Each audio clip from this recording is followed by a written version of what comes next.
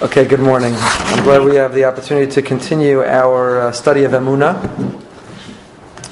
And we last met, we were working our way through a piece in the Alei Shor of Rav Wolbe.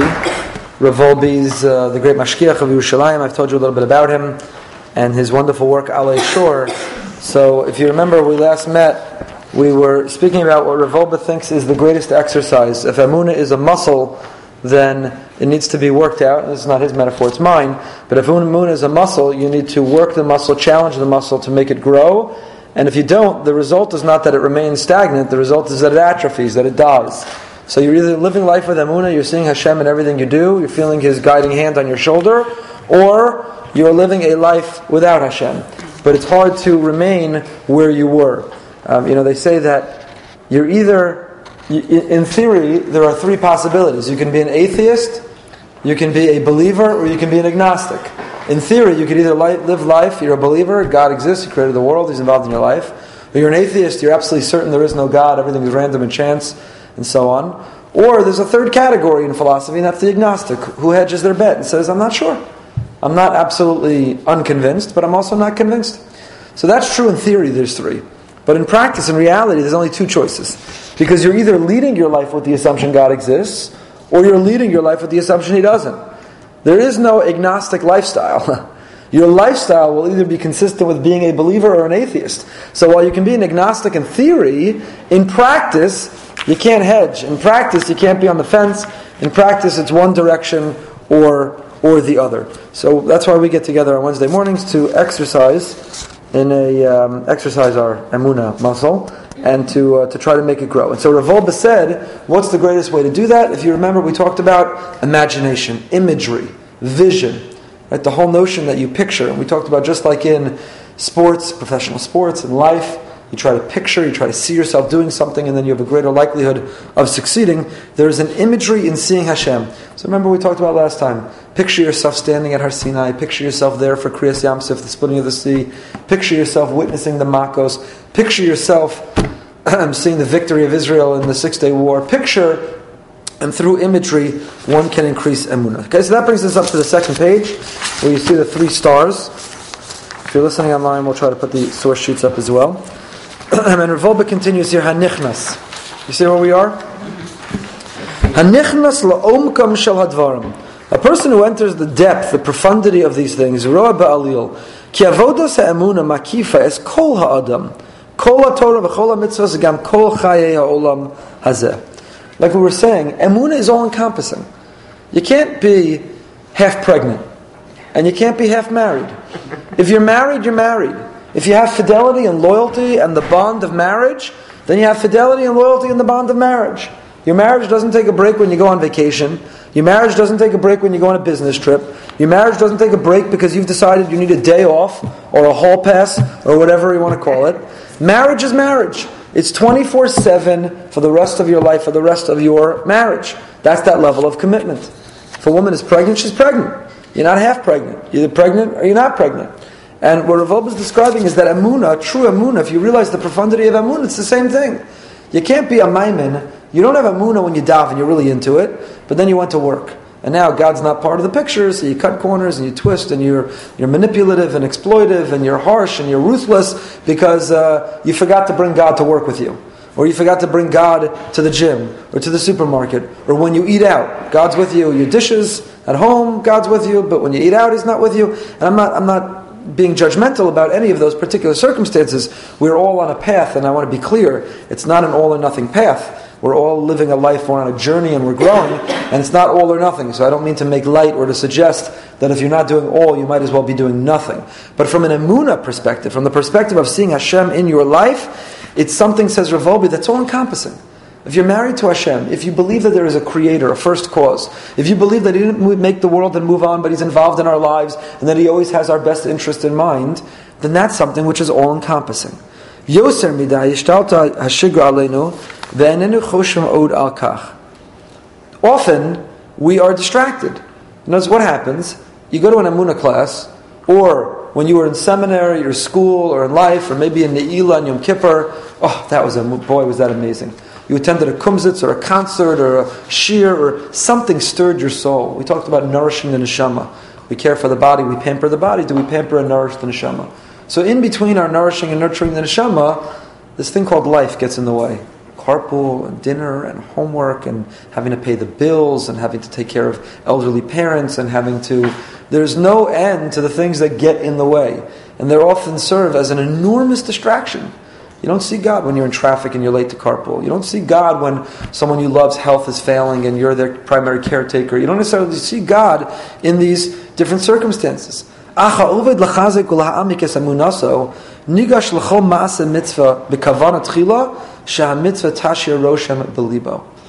person who's a maimin, if you live a life of emunah and bitachon, then you don't look to discharge mitzvos. Mitzvos don't represent some spreadsheet or checklist that you can put check, davened, got that, check, done, took the Levinas, check, lit the candles, check, gave a little tzedakah, check. You don't mindlessly check off as if these are burdensome and you're just happy to be done with them.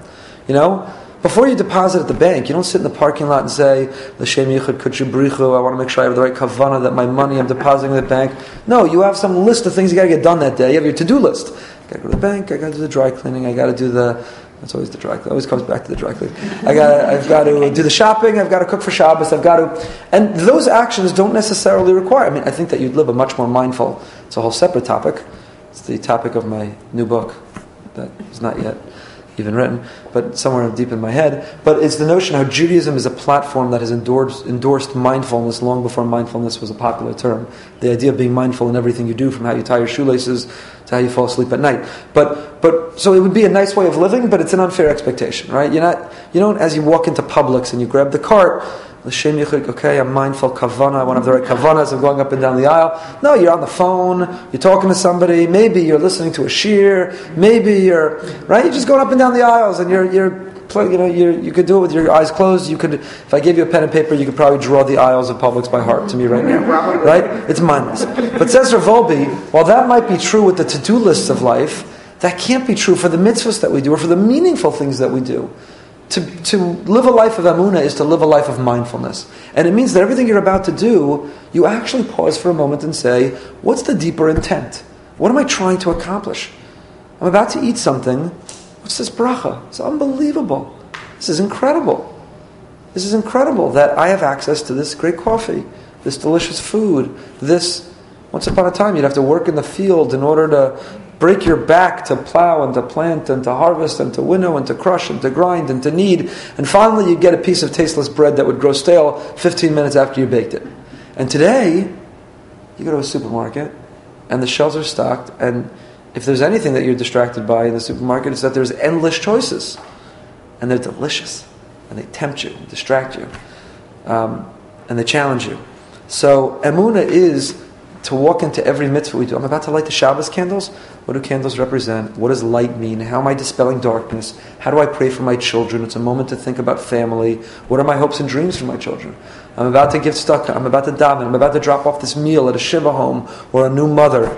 I'm about to, whatever mitzvah I'm about to do, whatever interaction in life, to do it with kavanah. And I was talking to somebody recently who told me the Kabbalah they took on themselves. I wrote my article this week is about New Year's resolutions. Wishes versus resolutions. It may be familiar to you from Rosh Hashanah, but I adapted it for the New Year's. The difference between making a wish and making a real resolution. So someone told me their Kabbalah for this year was to not say Asher Yatzar walking, to stand still when saying Asher Yatzar. Right? It always comes back to Asher Yatzar. It's okay. So when you come out of the bathroom, this is where their Kabbalah was. Right? It's one level of a Kabbalah to say I'm going to say Asher Yatzar. It's another level of Kabbalah that you're not mumbling it while you're walking and mindlessly. But someone said, I made a Kabbalah, I walk out of the bathroom, I stand there, it takes all of 3-4 seconds. How long does it take? So to actually stand there. So the point is that ha'oved l'chazek u'l'ha'amik, a person who's working on strengthening their emunah, this is part of their mindfulness all day long. How do I see Hashem in how I got that parking spot? How do I see Hashem in how it turned out I got the last can of the cranberry? How do I see Hashem in the fact that, I took the route that didn't have the traffic? How do I see Hashem in that it turned out that X, Y, and Z? How do I see Hashem in everything that happens? Kol amein, where the underline is, Kol amein shu oneh.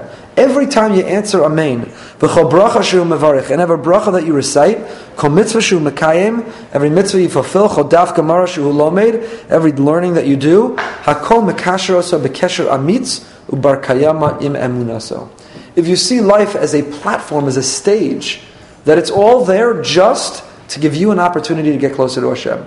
So what was this traffic for? It was to challenge me to see Hashem and to be patient. And what is everything I do in my life is all a platform. It's an opportunity.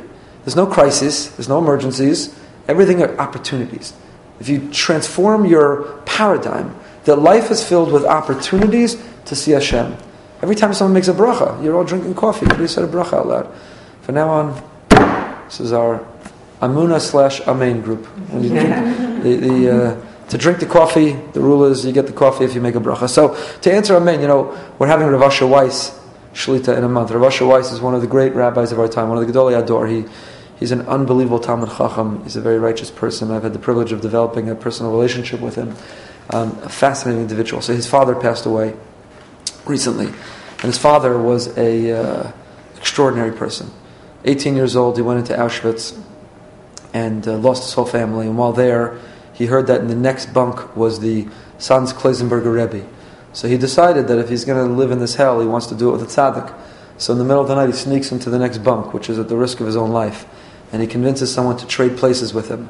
And he says they took on each other's identity, each other's name, to live through the camps as the other, because otherwise they'd be killed for being in the wrong place. So he approaches the Kloisenberger Rebbe in the middle of the night, 18 years old, and he says to the Rebbe, I want to talk to you in learning. I want to talk to you about the Gemara, the Sugya of Mitzvos Tzrichos Kavana.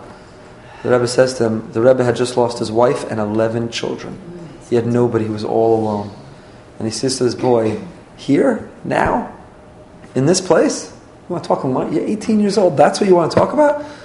So Rav Moshe Weiss, Zatzal, Rav Asher's father, said, yeah, we don't know how much longer we have to live. And Dafka here in this darkest hellhole in the world, what else should we be doing but talking and learning? So the Rebbe stayed up all night talking with him and learning, and then they survived together, and they were side by side for the next 50 years. He was the biggest chassid of the Rebbe. He was not a Kloisenberger chassid. He was Hungarian, and he became a Kloisenberger chassid from this relationship, and he helped the Kloisenberger Rebbe rebuild a tremendous chassidus, which Sanz Kloisenberg, which was in Union City, New Jersey, and then the Rebbe moved to Netanya, Israel, and that's where Rav Moshe Weiss lived, and it was a huge Talmud Chacham who loved learning. It's all, I could tell you the rest of the story, but I don't want to take up our time. Why am I telling you the story? Because there's an article in Mishpacha magazine about him if you want to read about him, but they don't tell the following story in that article. Rav Asher Weiss, who's his son, this great, unbelievable Talmud Chacham, who's coming here for a Shabbos, January 30th, so Rav Asher Weiss gave a hesped for his father, and I read the hesped he gave. And in the eulogy he gave for his father, he talked about how his father had such emunah, despite everything he had been through, and he so valued every Amen. To him, answering Amen was an opportunity to declare, to shout out, to scream, I have emunah. Despite everything in my life, I have emunah. So the boys in Netanya would line up in the morning on the way to shul. Rav Moshe Weiss would stand outside, and they would line up and recite Birchas HaShachar in front of him, so he could answer Amen to every one of them. And that was the minhag. The children knew, you go by the old Rav Weiss, on your way to shul, you say Birchas HaShachar in front of him, so he could answer Amen to every one of those brachas. So it changes the whole, Amen. Amen is Amen. But Amen really means, the shoresh of Amen is Kel Melech Ne'eman. It's the shoresh of Emunah. Every time you answer Amen, what you're screaming is, I have Emunah. Someone makes a shahakol, I have Emunah. You hear someone say a bracha, I have Emunah. So we tend to mumble our brachas and we don't give other people the opportunity, or we hear a bracha and maybe we mindlessly, if we're good, we answer Amen, but mindlessly and quietly. But Amen is an opportunity to say, that's right, I'm working on Emunah, that's right. It's also I agree with what you're saying in your bracha. Correct. Amen literally, in that context, Amen means ditto. Ditto. You said, Baruch Atah Hashem, blessed is Hashem who brings the blessings into this world. Sha'akol niyeh b'dvaro. Everything came to be with His speech. God is the source of everything. And Amen means ditto. Absolutely. I'm with you. What's the origin of the word, do you know? Is it in the Torah? Amen is not, but the Gemara sees it as being from an acronym for Kel Melech Ne'eman. Amen. Yeah, it does appear there. The Gemara praises, says somebody who answers Amen b'kol kocho.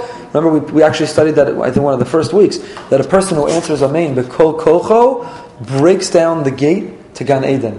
You remember Rav Wolbe said, what do you mean pierces? Usually you're promised Olam Haba. Why are you here promised the Gan Eden? That's not Olam Haba. And Rav Wolbe answered that Gan Eden was a place where you lived with no doubt that God exists. We live in the world of hiddenness. When you answer Amen, you're breaking down the barrier to Gan Eden. You get access to that world where God exists. Remember, that was his beautiful, beautiful insight. Yes? I know this class is for women, but I have one of my children in particular. He makes a bracha and he says, Mommy, don't forget to say Amen. I know you heard Amazing. it. So I'm just wondering, for him, for a child, how much of this do you give them that when you say Amen, you're really, strengthening your emunah to Hashem? Do you get into that at all? 100%. Absolutely. The earlier, the better. The earlier, you better. You can train children to say brachas out loud and to answer Amen to each other and not to be mindless that, you see one of your children is about to drink, say, stop! You call the other kids. He's about to make a bracha. We're going to all answer. Let's go. We're going to answer Amen. We're going to thank Hashem. Look at this roof. Look at this house. Look at this life. Look at these gifts. Look at your clothing. You think he or she's about to drink a cup of water, but we're going to answer Amen that we see Hashem in everything in our life. Again, I will admit that earlier in our married life or parenting life, I thought this is for flakes. This is for wackos. This is for weirdos. Who does that? But now I can't tell you how much I believe that the people who don't do that are graduating children who don't think God exists, and they're going to college, they're not religious, they don't know if anything. The earlier we do it and ingrain in our children that it should be part of their mother's milk, it should be they should drink, this is what nurtures and nourishes their neshama. The earlier we can teach them that they aren't a body that has a soul, they are a soul that has a body. Emunah, Hashem is involved in everything in their life. Did I tell you the SAT story with Racheli? I told you that story. I didn't tell that story. I told the Tamima story. My daughter took the SATs, and she had been taking tests, and I reminded her the last time she took the SATs that she had been studying, she had been doing wonderful effort, but the one thing that maybe could use a little more work was the morning of the SAT, wake up a little early and have a real sincere davening and say to Hashem, I know that despite my greatest efforts and everything I've done, in the end of the day it's up to you, whether I'm asked the questions I know the answer to, or whether I have the mindset, or I get it right, or everything like that. So she did, and Baruch Hashem, she did very well. So we actually had, on the last night of Hanukkah, we had a little family night. We called it Amish night. Everyone, you weren't allowed to bring your technology. Everyone until we locked up. And, we sat outside. We had a beautiful barbecue. We spent 2 hours together. I made a little fire pit in the back. And at one point she came out and she had her whole stack of SAT papers. And she stood next to the fire pit and she said, I want to thank Hashem for allowing me and whatever. And she took her big stack of SAT papers and she threw it in the fire. But she realized that not only do you have to ask Hashem beforehand, because it's easy to do that, right? Hashem, please, and I need you, and please, and then you kill on the SATs. Never mind, God, I nailed the SATs. I'm good. So to afterwards come back and say, wow, thank you, Hashem. That's unbelievable. That worked out. So we have to train our children. Right, Rav Wolbe now makes reference to what we just spoke about, how he earlier talked about the words of Chazal, that everyone who answers Amen b'kol kocho, don't just blurt out an Amen, b'kol kocho. You think you're going to look like a wacko? Who cares? Amen! B'kol kocho, I have Amunah! V'diver Ramban al inin kol mitzvos. Ach ketzad tischazek emunah yidei limud Gemara. But how can you strengthen Amunah? By learning. You go to the Parsha class, you go to Halacha class. We now have our women's Midrashah, which we've barely been publicizing and yet is enormously successful. Amy Horowitz and now Gita Gutman have had wonderful turnouts, and the women's Midrashah is amazing. So you're sitting and learning, and you could be learning some esoteric topic, you could be learning some dry topic, Halacha, and where do you get Amunah in that? And here the Ramban gives us great insight. When the Ramban says, Rav Wolbe makes a reference, elucidates the mitzvah of remembering what it was like to stand at Har Sinai. His here, Pen Yasurim min alev shenodim levanim v'nevanim ledoros olam. The Torah warns us, do not forget the experience of Har Sinai. Never forget it. Never stop telling your children about it. And what's the Torah worried about? That lest we forget telling our children and grandchildren for generations to come. V'yatite b'zem mipnei Darsham beperakama de kedushin levanecha levanei vanecha balimud haTorah levanei vanim ki limud emunas haTorah hu limud baTorah.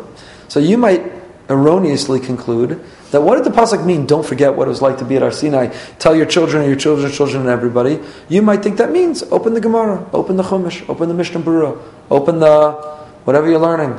How do you recall and remember and memorialize and concretize the experience of Har Sinai? There's no greater way to do that than to learn Torah. But says the Ramban, that's not it. It's not just that. Of course that's it. Talmud Torah keneged kulam. Of course we value Talmud Torah learning and it's of inestimable worth.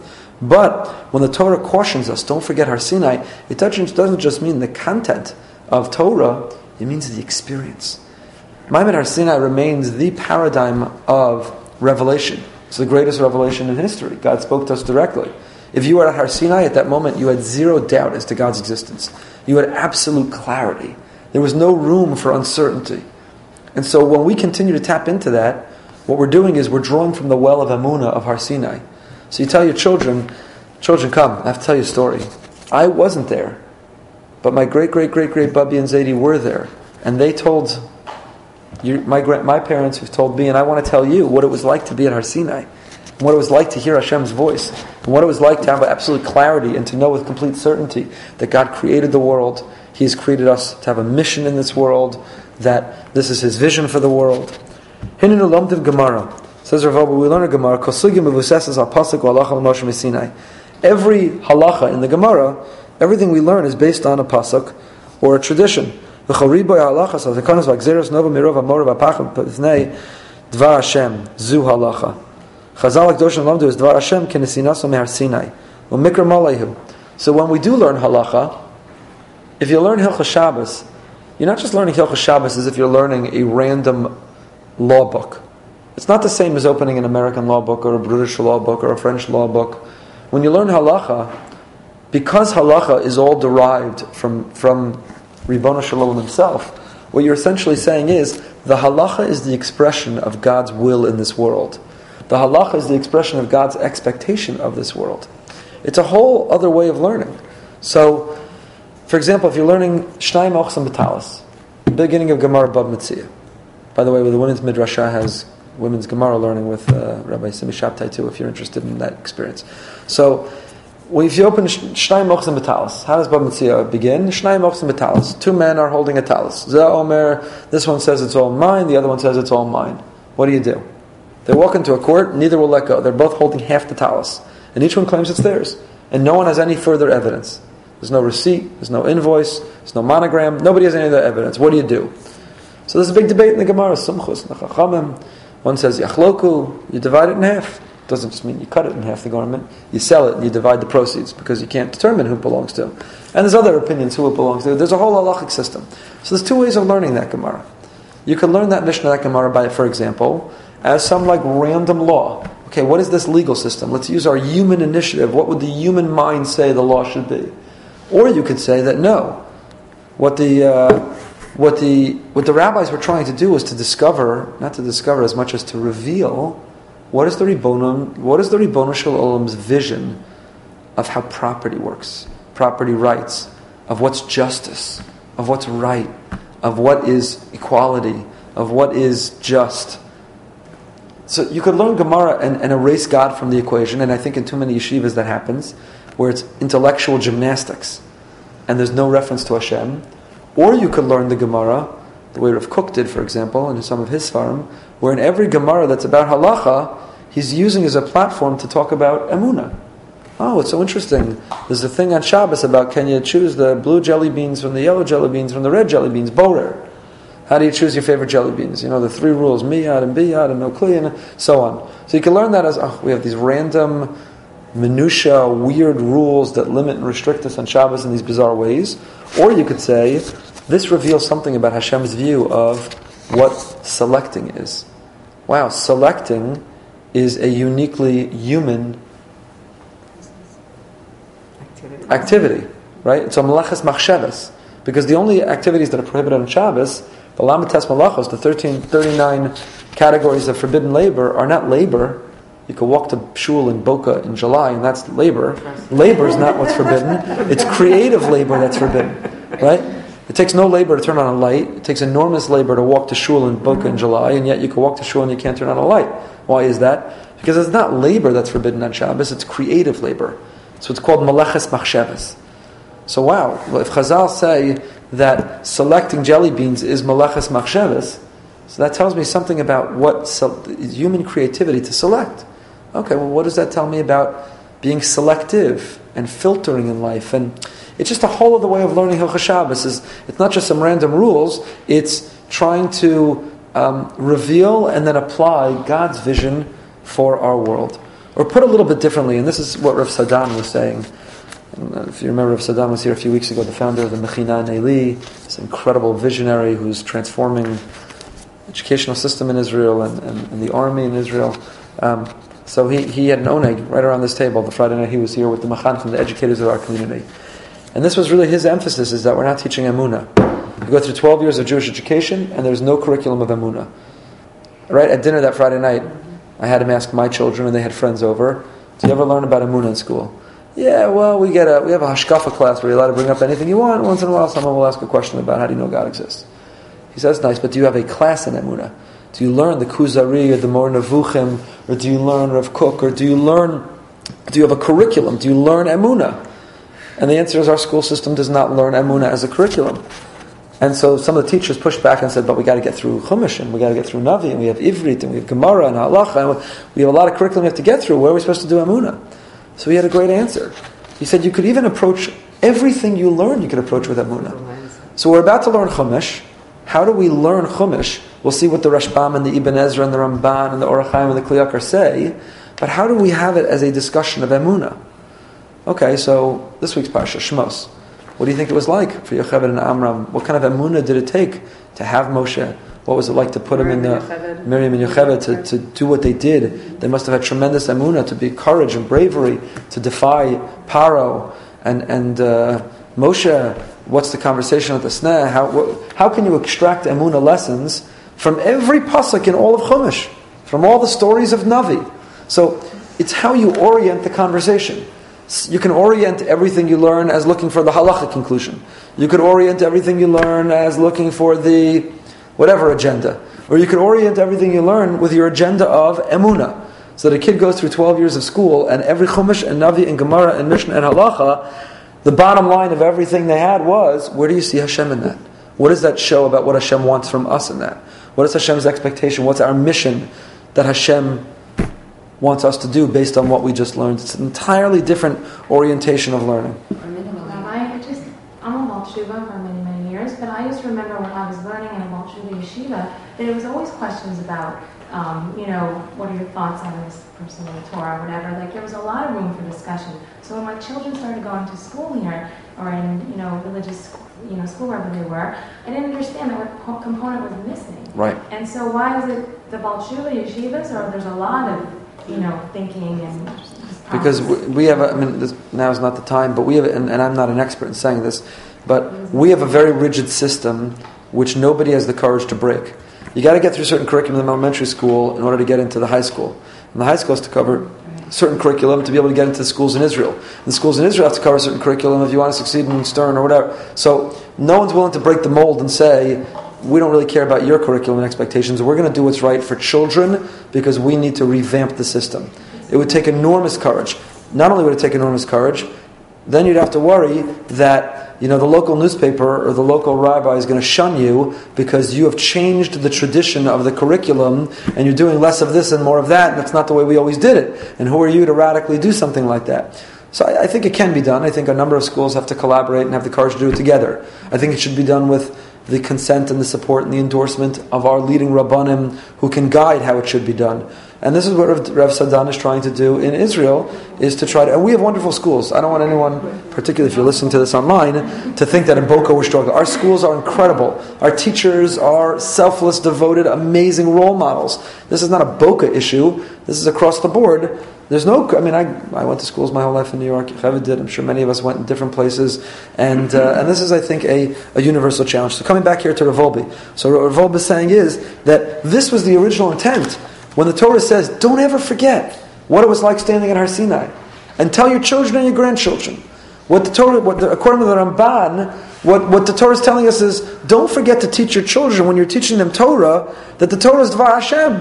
The Torah is not some book, not some random set of law, it's not some intellectual gymnastics, that it all needs to trace back to reinforcing that it's Dvar Hashem. That's the whole thing. This is Gemara in Brachos, he continues with. Teach your children and your grandchildren. And it says afterwards, what are you supposed to teach them? It doesn't say Bereishis Shmos Vayikra. It doesn't say Shisha Sidrei Mishnah. What are you supposed to teach your children? Torah says, what are you supposed to teach them? The day that you stood before God at Har Sinai. Just like in the original story, we stood there with a sense of awe and reverence and trembling and goosebumps. Afkan be'ema b'yira b'reses u'v'zeya. It's a halacha. When you learn Torah, you're supposed to do so with a certain sense of awe and reverence. There are halachas that guide that. You're not supposed to learn Torah dressed improperly.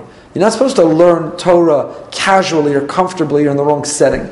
You can't learn Torah in the bathroom or if there's a bad odor. You can't learn Torah without a head covered. You can't learn Torah. All of these conditions and criteria for learning Torah are to recreate Har Sinai. Every time you sit and learn Torah, you are being transported back to Har Sinai. That's the goal of learning Torah. To transport you back as if you're standing at the base of the mountain with awe and with goosebumps and with reverence and with the clarity that Hashem exists with no doubt and that my job is to understand His expectation for me in this world and to execute on it. And when you learn Torah, you see that this was the attitude that the rabbis had. And we too need to have a greater sense of awe and reverence when we're learning Torah. It should be transformative. It should elevate us. It should transport us.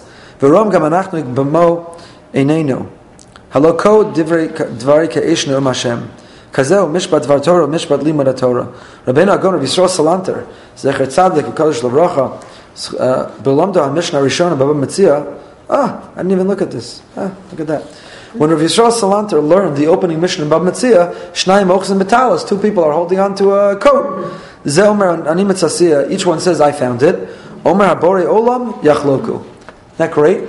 Rabbi Yisrael Salanter would add into the Mishnah, every time the Mishnah gives its conclusion, two people come into court both holding a garment. This one says, I found it, it belongs to me. This one says, I found it, it belongs to me. The way our Mishnah appears, it says, Yachloku. They divide it. Rabbi Yisrael Salanter, when he learned the Mishnah, would say, Omer Habore Olam Yachloku. What does God say is the right thing to do? Divide it. There's an example of introducing Emunah into learning Gemara. In everything you're doing, use that learning to say, okay, someone gives a Dvar Torah at the table. Your child comes home with the Parsha sheet. Hopefully it uses words they can understand and they know what it says, not just their ability to read it. So they read the Parsha sheet. Say afterwards, say in your own words, what does that mean? Where did you see Hashem in that? What does that mean about Hashem? Sorry, I just read that. So what Revolba is trying to say here is that every experience and every exercise of Torah learning should also be an experience of Emunah, of working out the Emunah muscle. A